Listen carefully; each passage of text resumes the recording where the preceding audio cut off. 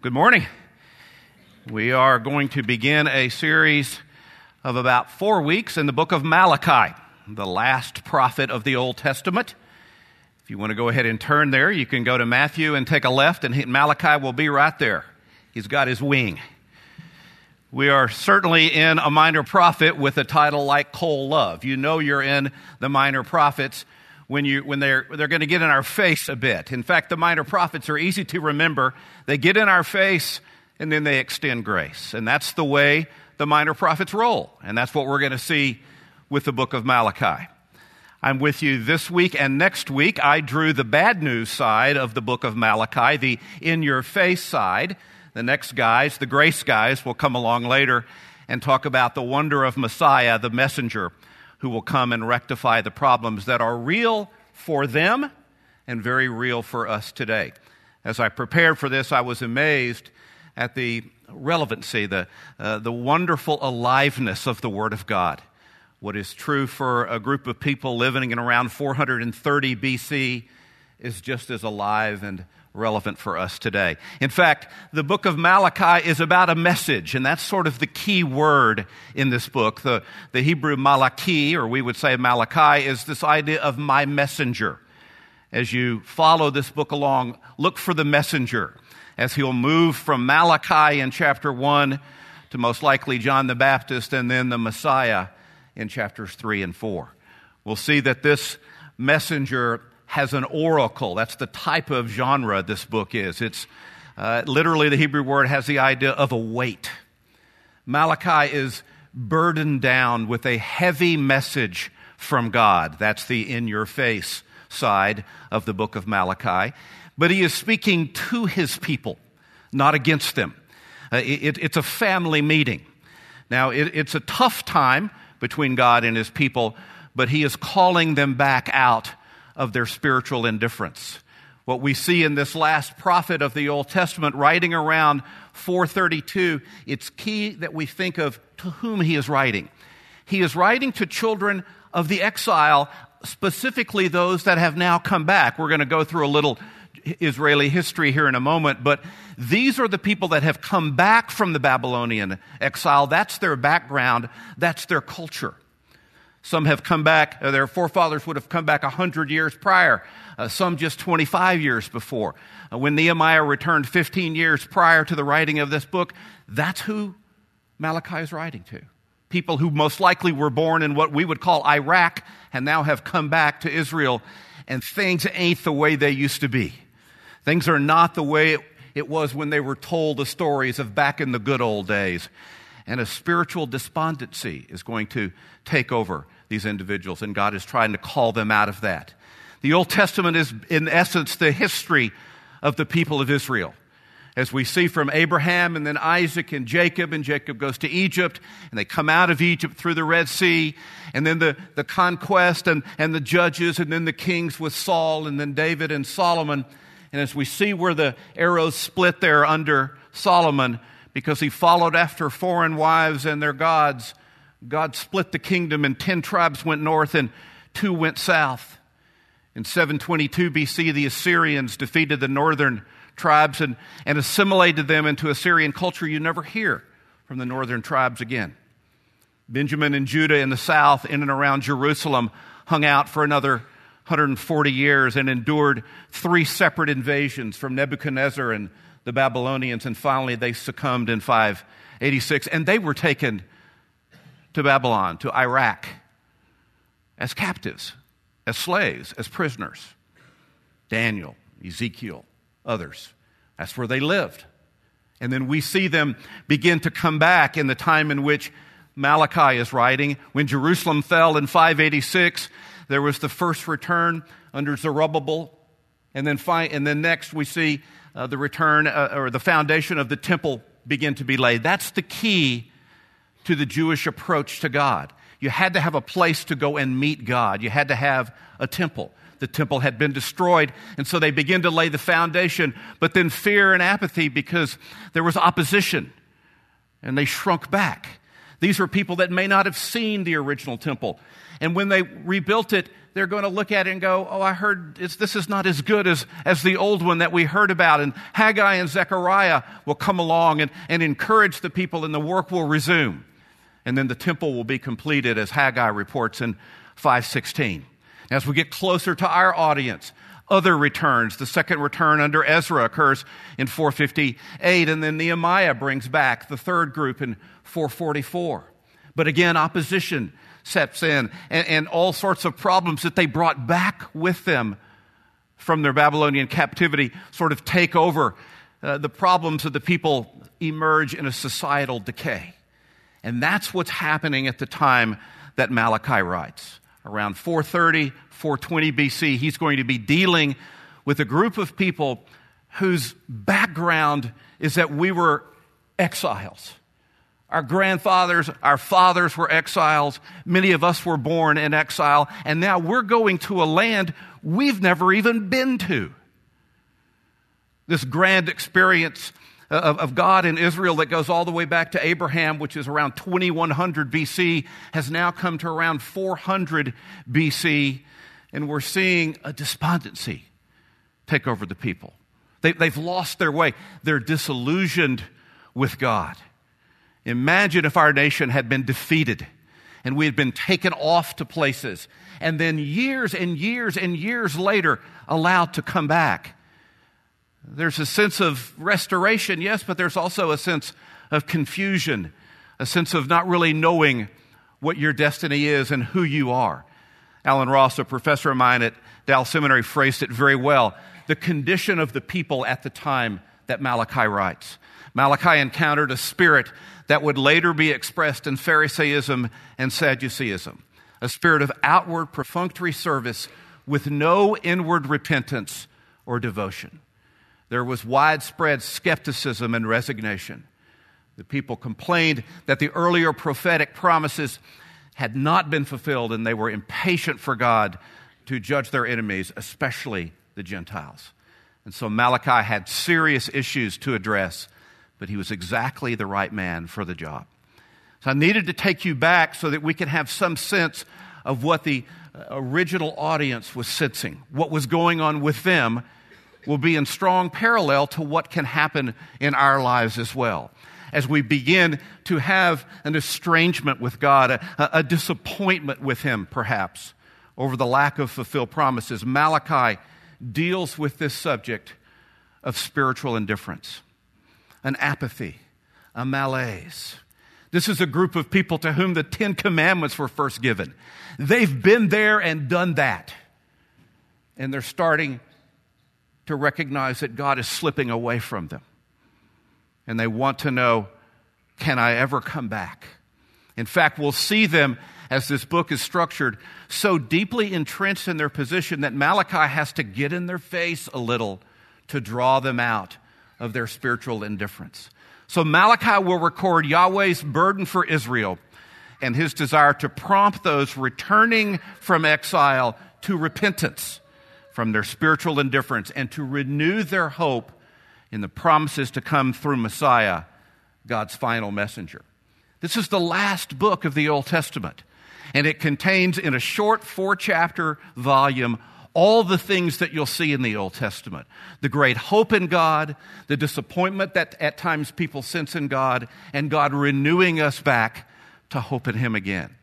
It's a beautiful, shortened version of God's message to the people. But it's a book of warning. And we have some warnings to follow after ourselves. Just like we might see signs like a bridge out or rocks falling out of mountains on us or smokers not to be warned against smoking, we have a warning also. And that warning is going to be that how dare we be spiritually indifferent to a message warning us against spiritual indifference. Let's guard against that, okay? Let's don't respond with spiritual indifference to a message warning against spiritual indifference. So this is a message to all of us who at times sense God slipping away from us. This is a message to all of us who at times have felt him to be very far away and not the central core of our life. This is a message to God's people because this is a reality of what happens to God's people.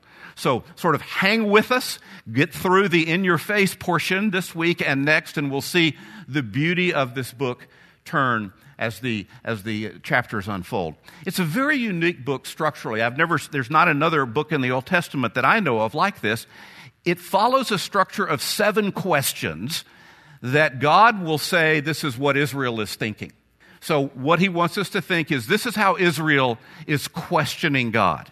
And collectively, these questions reveal the depth of the nation's spiritual indifference. And you can follow them throughout these 4 chapters. So these are the questions on the hearts of the people that are despondent with God, that are indifferent to him, that are blowing him off because they sense he is far away and estranged and can bring nothing to us. He has let us down, and we are disappointed with him. And notice the areas that they're going to cover. We're going to cover the first question, which I think is the foundational questions. All the other ones are connected, sort of like a domino being tipped over and all the other ones fall, or a foundation of a pyramid. The question that we're going to cover is the idea of how have you loved us? That's the question they will pose in our section today in verses 1 through 5. And there's a certain acidity in these questions. They're incredulous. There's a sarcasm that's most likely a part of their question. How have you loved us? Is their attitude. How have we despised you, God? For what reason were our sacrifices unacceptable to you? Where is the God of justice? How shall we return to you? How have we robbed you, God? Look at the ideas behind these questions. Finally, how have we spoken against you? That's pretty revealing. If these are questions that we have for God, there's some spiritual work that needs to be done. And that's the purpose of the book of Malachi, to sort of get in our face just a little, shake us out of the spiritual doldrums, and to move us back to repentance and to return to him. But if this is indicative, one or all of these questions at times in our lives, Malachi is the Brussels sprouts that God wants us to eat today, okay? It's a tough little book. It's a tough message, but it deals with the reality of life with God. They broach these subjects. They question God's love. They're going to question God's name and honoring his name. They're going to question the sacrificial system and why should we do it the way God asked us to. They're going to question God's justice and display a hesitancy to return to him. They may know of him, certainly. They are saved by him, if you will, but there's a hesitancy that they're not trusting. They don't want to give him their money, and they display an arrogance toward the Lord that is really quite stark as this book will unfold. And so what we're going to see as the chapter unfolds, if you want to go to Malachi chapter 1, let's take a look at this little document and see how Malachi wastes no time sort of laying out his subject. The oracle, or that weight, the oracle of the word of the Lord to Israel through Malachi. Now we're going to take these next few verses apart a bit, but look for the structure, look for the flow of the argument that's going to be key to how God is revealing himself in this book. It's a series of questions and then answers. And so what we see in Malachi chapter 1, God says in verse 2, I have loved you, says the Lord, but you say, how have you loved us? And God will answer, was not Esau Jacob's brother, declares the Lord? Yet I have loved Jacob, but I have hated Esau, and I have made his mountains a desolation and appointed his inheritance for the jackals of the wilderness. And he goes on to speak further of Esau, who is also called Edom. Though Edom may say, we have been beaten down, we will return and build up the ruins, the Lord of hosts will say, they may build, but I will tear them down. And men will call them the wicked territory and the people toward whom the Lord is indignant forever. Your eyes will see this, and you will say, the Lord be magnified beyond the border of Israel. Let's take it apart just a moment. Okay, let's follow like a script what's going on here. What we're going to see is that this is going to unfold through an order. And we're going to see that God, and this is very important because he will be consistent from Genesis 3 to the end of the book of Revelation, consistently stating his love for his people. It starts off by saying, God to Israel, I love you. Their response, how have you loved us? And he's going to respond to that question by restating, I have loved Jacob, who is the same guy as Israel, by the way. And then negatively, he's going to state, not only have I loved Jacob, I have hated Esau. Now, we hear those words, love and hate, and immediately all sorts of downloads start to occur in our head. Because to us, those are terms of emotion.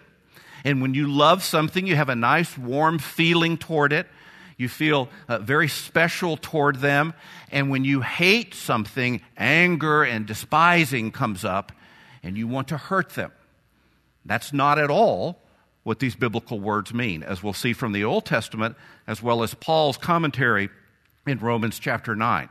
We got to take a look at these words just for a moment to make sure we understand what God is saying when he says, Israel, I love you, and I hate Esau, the two brothers that came from Rebekah and Isaac.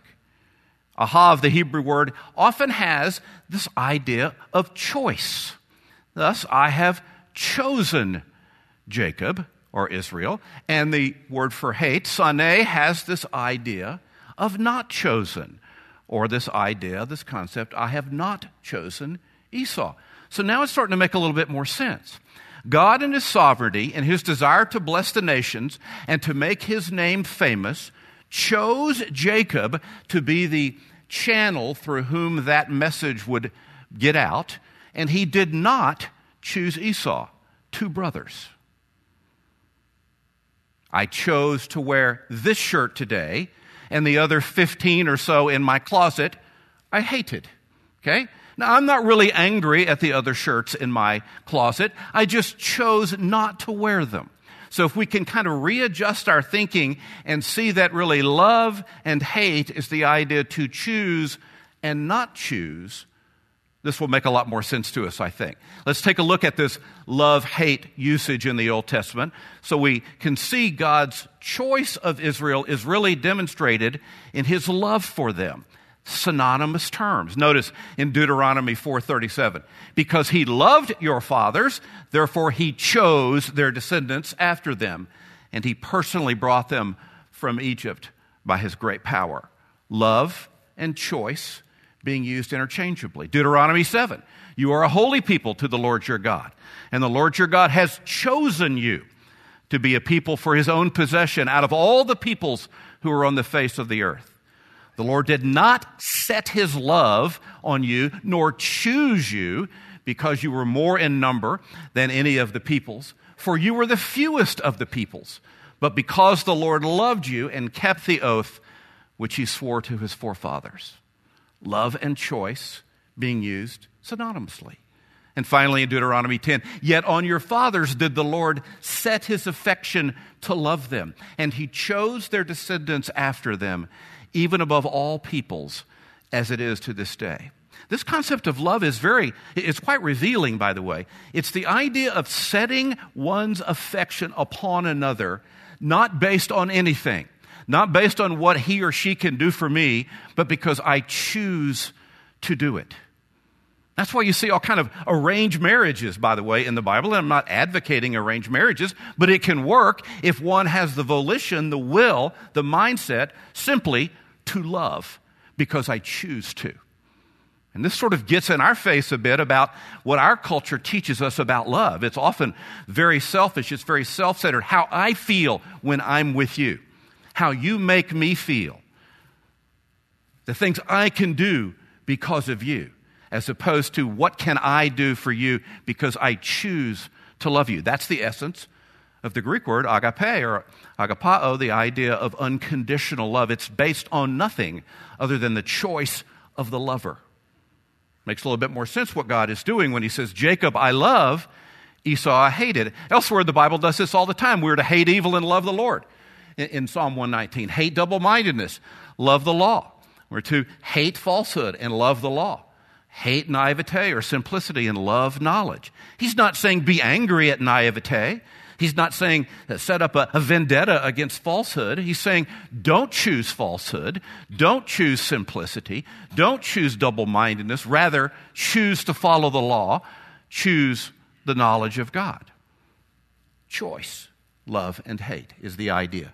So what we see as this unfolds ultimately in Romans chapter 9 is probably the best explanation of this whole conundrum.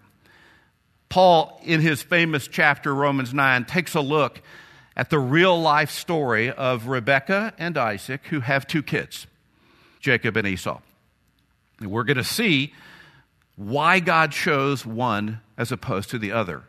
It was to demonstrate God and his sovereign ability to choose and nothing more. Notice what he says. And not only this, but there was Rebekah also, when she had conceived twins by one man, our father Isaac. For though the twins were not yet born and had not done anything good or bad, just camp out there for a moment. Before they were born, he's going to make his choice. They had not done anything good or bad, but so that God's purpose according to his choice would stand, not because of works of the kids, but because of him who calls, it was said to her, the older will serve the younger. Exact opposite of Hebrew culture. The oldest son was to receive the double portion. That was Esau. He should have got the big deal. Should have been the head guy. He was born just a few minutes before his younger brother. And so we see the flipping where Jacob is elevated. Why? Because God said so. Because God chose to do it that way. Ephesians 1 will say it was according to his kind intention. It's what he wanted to do. And at times I think when we're feeling estranged from God a bit, we need to be reminded that there is God and his domain and us and ours, and we need to let him be him while we try to relate to him. God is a grand chooser and has the right to make such switches. The older will serve the younger, just as is written, as he quotes here from Malachi and previous from Genesis, Jacob I loved, but Esau I hated. It's simply, I chose Jacob, I did not choose Esau. Okay? Then that will make a little bit more sense when we see Israel's job description. This is the vision that was cast for them. This is what they were chosen for, to be a holy nation, a chosen people, a royal priesthood, a people of God's own possession, sons of the living God from Hosea 1, a light unto the nations. They were the channel that was chosen to be the blessing to the world. It is through them, the fewest of the people. Did you notice that in the Deuteronomy passage? You see, choosing is not like the NFL draft. He doesn't look and figure out what's the best player that I can have on my team to make my team better. God will often do the opposite. He'll say that the younger, he will be the one now served. He will say, the fewest will now be my choice. Remember when he's dealing with Gideon? He says, Gideon, you still got too many guys. Let's get rid of those so you will know, all will know that it was God and his choice that mattered. And that's what's happening in the nation of Israel. They are blessed to be the recipient of his choice. And that's the background of this nation that now when we come to Malachi is questioning God's love, who again says, I have loved you, says the Lord, but you say, how have you loved us? And the answer, of course, is going to be, I chose you. I picked you of all the nations. I set my love upon you. That is your background. That is your destiny. That is your identity. One loved by God in this special way. And they slipped away from that. As Peter would say, they have forgotten their purification. They mentally know it, but they're not making it a regular part of their life. How can the people of God get to this place? How can Israel have gotten to that place at the time that Malachi writes? How can we, from time to time also slip into this despondency, this spiritual indifference. We are not immune from it, I promise you. The number one thing when I do counseling is with middle-aged men. And they just tell me time and time again, I just can't sense him anymore. It's like he's slipping away from me. I can't feel him. I'm growing tired of my relationship with God, especially men who have had a relationship with the Lord maybe since they were little boys. Maybe like the Israelites, they have that been there, done that attitude. And they're failing like all the professional athletes and all the sports. They're not going back to spring training. And they're not doing their basic spiritual P's and Q's. We're going to see how this can work out in the life of Israel and the life of us today, because that's the aliveness of God's Word. The people 2,400 years ago struggling with spiritual despondency, spiritual indifference, we're no different. We're not immune. So what we're going to see is people will doubt God's love when our expectations are unfulfilled. I want you to think about in your life all the times that an expectation has been unfulfilled, whether it's family, spouses, kids, in-laws, lack of spouse, lack of kids, money, career, friends, too many or not enough. All the things that might come into our lives that can cause us to sense an unfulfillment, and how we might respond to that. That's what's going on in Malachi. They are responding in a way in which they're pushing God away and questioning His goodness, questioning His love for them. That's why this first question of all 7 in the book of Malachi is the most important. Because if your love for God slips away, starts to erode, all the other ones will come afterwards. One of my favorite authors on subjects like this is, he's been around a while, but just because it's an older book doesn't mean it's good, it's not good. Philip Yancey and his book, Disappointment with God. I highly recommend you read it, because Yancey is one of those authors who pushes the envelope a bit. He can read between the lines, but he tells it like it is. He talks about his own life of spiritual indifference at times. But one of the things that's wonderful about this book, Disappointment with God, is he always takes us back to the proper perspective that we are to have with God. That God reserves the right to allow things to come into our life, and He's actually asking us, how are you going to react? Like a spiritual pop quiz. What is your perspective in times of trial? We're getting a look at the negative side of things today.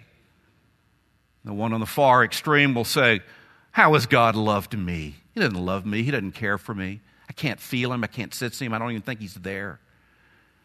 God deals with such a symptom and calls us back to repentance by reminding us of the most basic relationship between God and us. He loves us. The same answer that's going on in the 3rd grade Sunday school right now is good enough for this room also. God loves us, and that's how He begins to melt the ice of cold love, reminding us of His love. Notice what Yancey says. We tend to think life should be fair because God is fair. But God is not life, and if I confuse God with the physical reality of life by expecting constant good health, for example, then I set myself up for crashing disappointment. If my goal is to get to the other side of this table and I am blocked in some way, I'm going to respond in one of 4 ways, or all of these in combination. And you can remember it by the acronym DRAG, D-R-A-G. I'm going to respond with depression. Oh, I'm just a terrible person. I can't get around this table. I'm going to respond with resentment. I'm going to be mad at God or this thing that's blocking me. I'm going to respond with anger at this thing or God for allowing this thing to be in my way. Or I'm going to respond with guilt. If I was just stronger, if I was just smarter, I could figure my way around it. When God's people doubt His love, our expectations are unfulfilled. Let's don't be those that are a drag. Let's return to the Lord, and the most basic relationship that we have with Him is his love for us and our counting on that love. Yancey says, I rejected the church for a time because I found so little grace there. I returned because I found grace nowhere else. Powerful words. The people of God, as we've seen throughout the Word of God, especially today in Malachi, are not perfect people. We are not perfect people. But let us be people who do exhibit and exude the grace of God toward others. It is found only in places like this. It is not found on the street. It is not found in the world. And it can be the key characteristic that distinguishes us of all the peoples on the earth, depository of God's love, so that we can be gracious toward others. That's our calling. God's people doubt his love when we overlook our responsibility. There's a wonderful section of Scripture right before the Ten Commandments are given in Exodus chapter 20.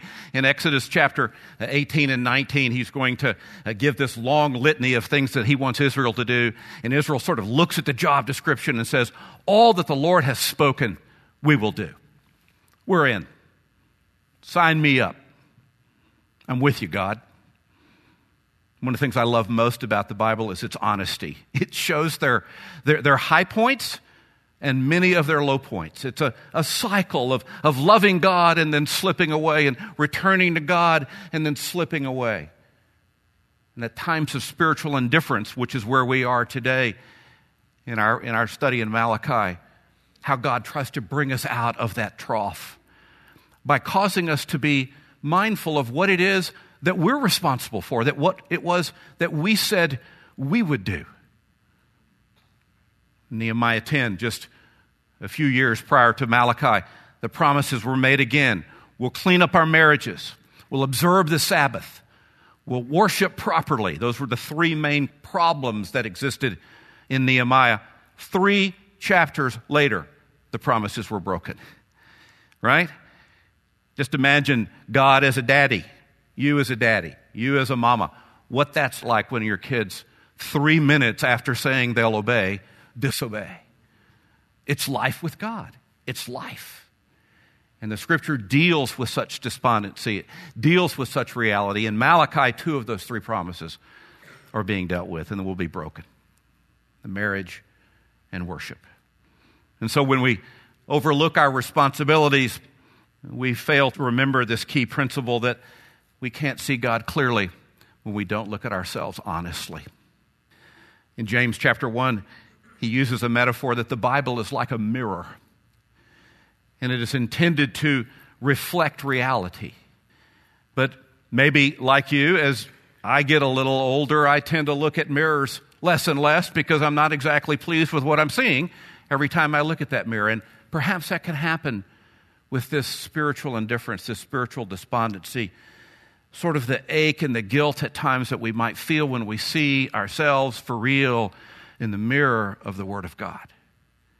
And we take a look at it and we go, oh man, what is that? I'm seeing that blemish. I'm not even going to touch that. I don't even know what that is. The mirror of God's Word tells us the truth about our symptom, but also our physician, also our healer. And the Word of God reminds us, look at ourselves honestly, and then we can begin to take steps back to renewal. God's people doubt his love when we overlook the evidence of his love. Put your lawyer hats on for a moment. The evidence of God's love is all around us. Toward Israel, it was God's graciousness extended in his unmerited choice of them, in his unending love for Israel. And for us, it's seen most beautifully for me in Ephesians chapter 2, verses 4 and 5. But God being rich in mercy, because of his great love for us with which he loved us, even when we were dead in our transgressions, he made us alive together in Christ.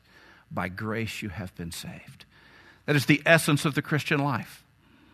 Estranged individuals from God, separated from God, can be called into God's person, into his community, into his household of faith by the simple fact that Christ died for our sins and rose from the dead, and that by believing in that, one might be saved.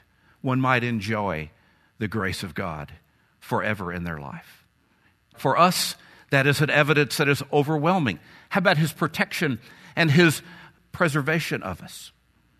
Paul, in his very famous Romans 8, writes these words, "For I am convinced, count them with me, that neither death, nor life, nor angels, nor principalities, nor things present, nor things to come, nor powers, nor height, nor depth, or any other created thing will be able to separate us from the love of God which is in Christ Jesus."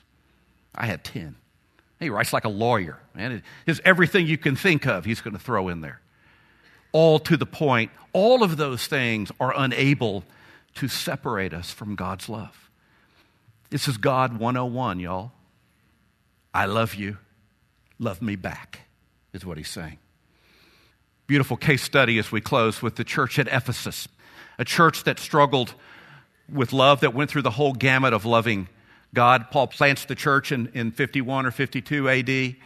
He then teaches there for almost 3 years, and then he leaves. He calls the Ephesian elders to a city called Miletus in Acts chapter 20. He's on his way back to Jerusalem to deliver money for the poor there in Jerusalem. And he brings the elders of the church, just he and the elders. And he gives this very long passage from verse 17 through verse 38 in Acts 20, and I highly recommend this section. But the heart of it is this for our purposes. "From among your own selves, guys, from among the elders, men will arise, speaking perverse things to draw the disciples away after them." To draw away the disciples after them. From the elders, perversity will happen. It's a warning because it's possible. And he writes the book of Ephesians. It's all about unity because there was disunity. And then the real problem we see in 1 Timothy. Timothy is the pastor of the Ephesian church. He writes what we know as 1 Timothy to deal with the false teaching that has come into that church, brought by who? Those elders, some of those elders that we just saw in Acts 20. And notice what he says. "I want you to keep faith and have a good conscience, which some have rejected and suffered shipwreck in regards to their faith. Among these are Hymenaeus and Alexander, whom I have delivered over to Satan, that they may be taught not to blaspheme." I take it that Hymenaeus and Alexander were two guys standing there with Paul in Miletus in Acts 20 and had now taken on false teaching and had caused such unity or disunity in the church that it prompted Paul to write 1 Timothy.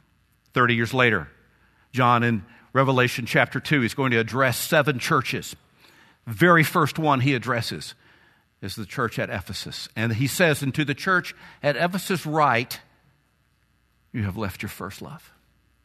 Same problem we see in Malachi, 430 BC. We see 500 years later in 96 AD with a church that has left its first love. A church that Paul planted, y'all, didn't end well. Okay? Why? Because it had human beings in it.